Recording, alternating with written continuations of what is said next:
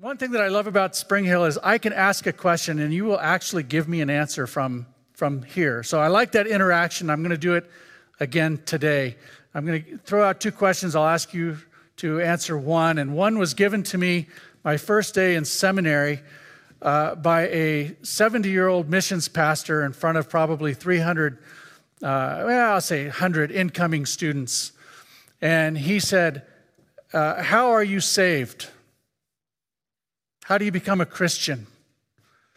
And someone would answer, because we have all the answers in the world. We are brilliant, right, Brian? As new seminarians, we are brilliant. And so people shot up hands and he would go, wrong! And someone else would say something, he'd go, wrong again! And he slayed everybody because our theology was bad. And I thought, good Lord, what have I gotten myself into? I just paid a ton of money and I've got to start all over. But he broke it down to, we are saved through our belief in Jesus Christ only. And we always wanted to tag something on that. So my question to you is, how do you become saved? How are you a Christian? And we'll look into that today in the book of Galatians, which is a phenomenal book. The other question that I have to you that I want feedback on, because you guys are really, really, really smart. When you are free, think back to when you got your first bike. You remember your first bike? Mine was red. What color was yours? Someone said red. That's a great answer. How did you got a chance to ride anywhere that you wanted, for the most part, when your parents weren't looking, right? How did that freedom feel? Sneaky. I knew that was going to come from you. What about the first time you got in the car and you could go anywhere that you wanted? What? Fast? Good. The idea of freedom. It's almost like a relief, isn't it? You go, finally. It's like a burden was left. Now let's take the opposite. What does it feel like when you are, I would say, chained down, or when you are the opposite of having freedom, and you are burdened down? I have to do this. What's the difference in the feeling in that? We've all felt that. Let me push and pry a little bit. Have you ever been in a relationship where you just felt like this cloud was over you and you just had to do this, or you had the opposite of freedom? How did you respond to that? What were your feelings there? Okay. Quite different, isn't it? We live our life, when we understand we have freedom, differently than when we are bound up and when we are put upon.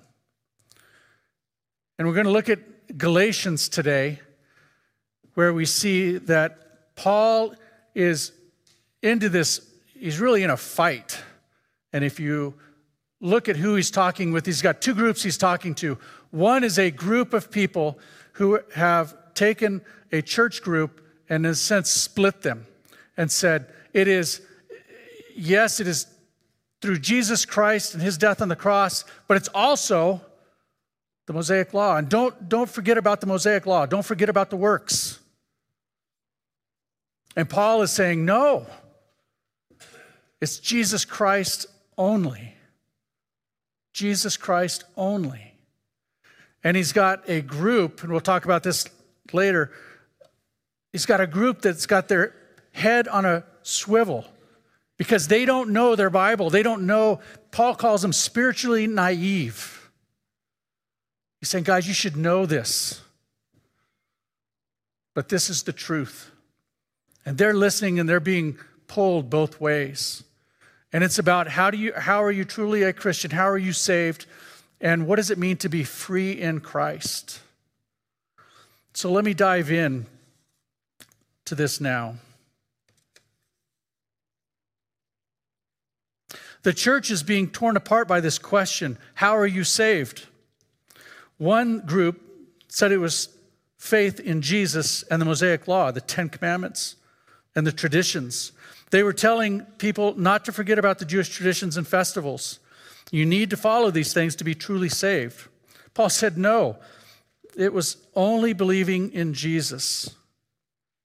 And if you read, Paul is very strong in his response, and this shows a pastoral heart. And if I can give you kind of a little bit of glimpse into that of context, when you read Galatians, you're going to go, man, this is kind of harsh. Paul's just really teeing off on these guys. But I'm going to pick on Brian, and Ryan's probably coming in later. As pastors, we feel a responsibility. If someone were to come into here preaching heresy and pulling the church apart, that's game on. That is where we stand up and say, no, that is completely wrong. This is orthodoxy. This is what Scripture says. And that's Paul's response because he has a love and a passion for the people of his church and the church of Jesus Christ. So that passion that you see is really his love for the Savior and his people. It was causing people to question the very essence of what a Christian is, and their head was on a swivel trying to figure out what was right. We see this today in times in our churches and our world. This is around us more than we think. I've had in-depth conversations with leaders that say salvation is through Jesus' death and by following the 10 Commandments. They would say these two are connected like two sides of a coin. You can't have one without the other. They will quote James and say, without faith, what? Works is dead. I point out that this verse is not talking about salvation, but a life of freedom in the Spirit. Other places will say it's believing in Jesus Christ and baptism. And that's when we'll jump in and say, well, what do you mean by that? Is it baptismal regeneration or not? Other churches take a legalistic approach and state that members of the congregation need to be at church X amount of times a year. If they don't make that number, they will be visited by 2 church elders and their salvation is examined. This is a form of control and legalism that is based on a works mentality. This causes the congregation to live in fear and pressure and question their own spirituality and their salvation. It's very works-focused rather than freedom in Christ. I've talked with people who say that they are trying to be a good Christian, but it's not working. Have you ever heard that? Maybe you've said that. I'm trying to be a good Christian, but it's not working. They begin to question if they are a Christian and if God is even real. Their idea of Christianity is following rules and living a certain lifestyle. It's a thought that will lead a person to crash and burn because their understanding of following Jesus is based on works. I remember having a conversation with an ex-pastor. It's a quick conversation, but it told me volumes. We asked him how he was doing. We haven't seen him, talked to him for a long time. And he said, I gave God 10 years of my life, and now the rest is for me. And it wasn't, I took that as a huge burden. He saw the pastorate and the walking with Christ as a burden of rules to be done and others to be avoided, rather than to be celebrated. And I gave God 10 years, and the rest is mine. Shook me. There's that lack of freedom in Christ that he had never experienced, even as a pastor. But how does God's word teach us to live in freedom and walk in his Spirit? Let's read Galatians 5, 1 through 6. And it starts, for freedom Christ has set us free. Stand firm, therefore, and do not submit again to the yoke of slavery. Look, I, Paul, say to you that if you accept circumcision, Christ will be of no advantage to you. I testify again to every man who accepts circumcision that he is obligated to keep the whole law. You are severed from Christ, you who would be justified by the law. You have fallen away from grace, for through the Spirit, by faith, we ourselves eagerly await for the hope of righteousness. For in Christ Jesus, neither circumcision nor uncircumcision counts for anything, but only faith through love. Paul is saying, as Christians, we have received freedom from sin through Jesus' death on the cross. He writes, we have literally been set free. Look again at Galatians 5:1a says this, for freedom, Christ has set us free. What does it mean to be set free? Free from what?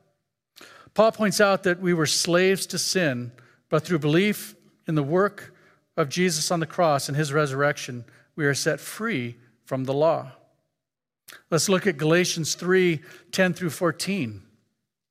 One thing I learned preaching this out at Legacy, there's a lot of scripture through this. So it's a lot to read, but it's great scriptures.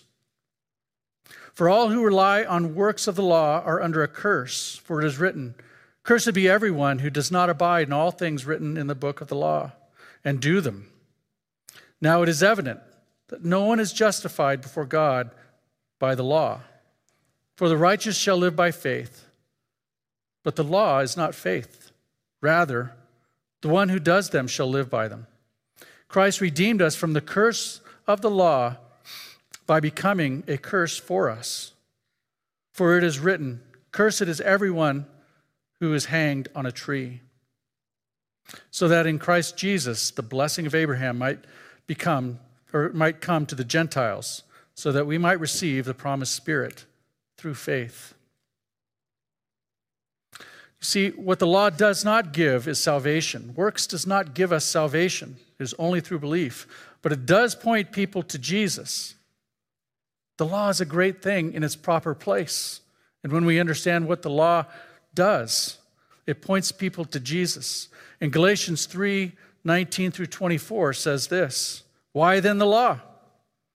It was added because of transgressions, until the offspring should come to whom the promise has been made. He's talking about Jesus. And it was put in place through angels by an intermediary. Now, an intermediary implies more than one, but God is one. Is the law given then contrary to the promises of God? Certainly not. For if a law had been given that could give life, then righteousness would indeed be by the law. But the Scriptures imprisoned everything under sin, so that the promise by faith in Jesus Christ might be given to those who believe. Now, before faith came, we were held captive under the law, imprisoned until the coming faith would be revealed. So then, the law was our guardian until Christ came, in order that we may be justified by faith. Understand that Paul is not condemning the act of circumcision nor the traditions, but he is saying, don't put the work of circumcision towards salvation. Don't put works towards salvation. It's only in belief in Christ. This is an external act rather than an internal transformation. And there's a big, big difference. It's grace and law, isn't it?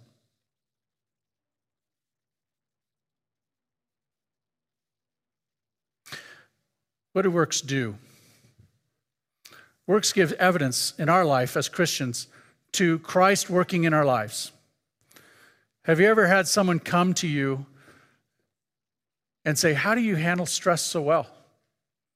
How do you get through this situation? You say, because I'm really, really good. And you know that's a lie. You say, it's because Jesus Christ gives me the strength to get through. And what that does is that action that you have shows Jesus Christ to a wanting world. It points out Jesus is inside of you. And your actions point to him. The law was set up because of transgressions, to point people to Jesus Christ. I'll give you an example, but understand examples will break down. but this may help. Have you ever been in a household that is starting to get out of control and your mom or dad slam their fist down on the table and they say, we're going to have house rules from now on. This is getting out of control. You're always going to be, use my example, you're always going to be a Hampton. But the Hamptons will live in this way. We will respect. You write down 10 ways that we are going to love. We are going to care for each other. We are not going to talk back. We will pick the weeds when we're supposed to. Whatever your rules are. But it helps to bring order. And in the case of the law, it points to Jesus Christ later coming. It was acting as a guardian. In the biblical sense, it's like a nanny shepherding a young child, which was very common in that era. But soon, the child grows up and no longer needs the nanny. It's a little awkward for a 30-year-old to be running back to the nanny saying, how am I supposed to live? The nanny goes, I've already taught you. I've already told you. We are not saved through the law. We are saved through a belief in Jesus Christ. Unfortunately, the church was choosing works over grace and missing the gospel message of Jesus. Ephesians 2:8-9 states this, for by grace you have been saved through faith and not by your own doing. It is the gift of God, not a result of works, so that no one may boast.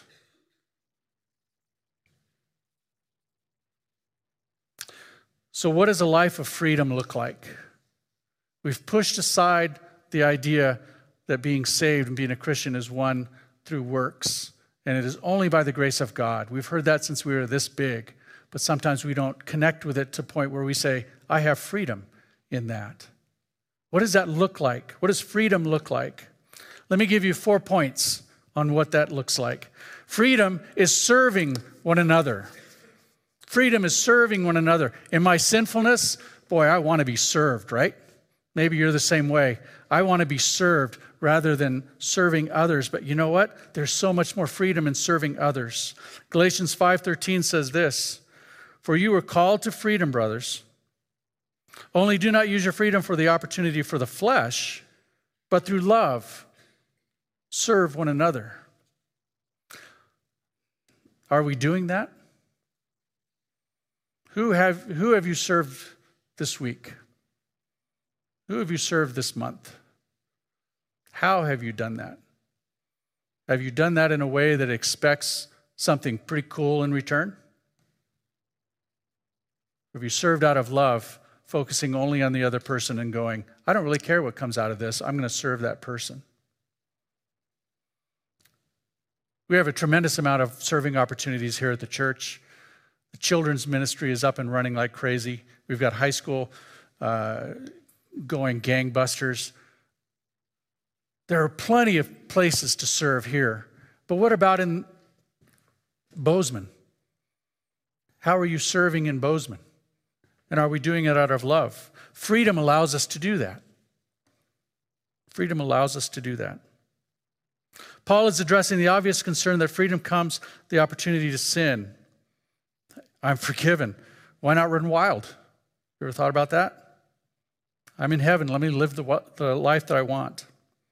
This could be fun. With freedom, we do not have the license to sin. We have an overwhelming blessing to serve others and demonstrate Christ's love for them. 2, freedom avoids the pride and hopeless model. The pride and hopeless model. What does that mean?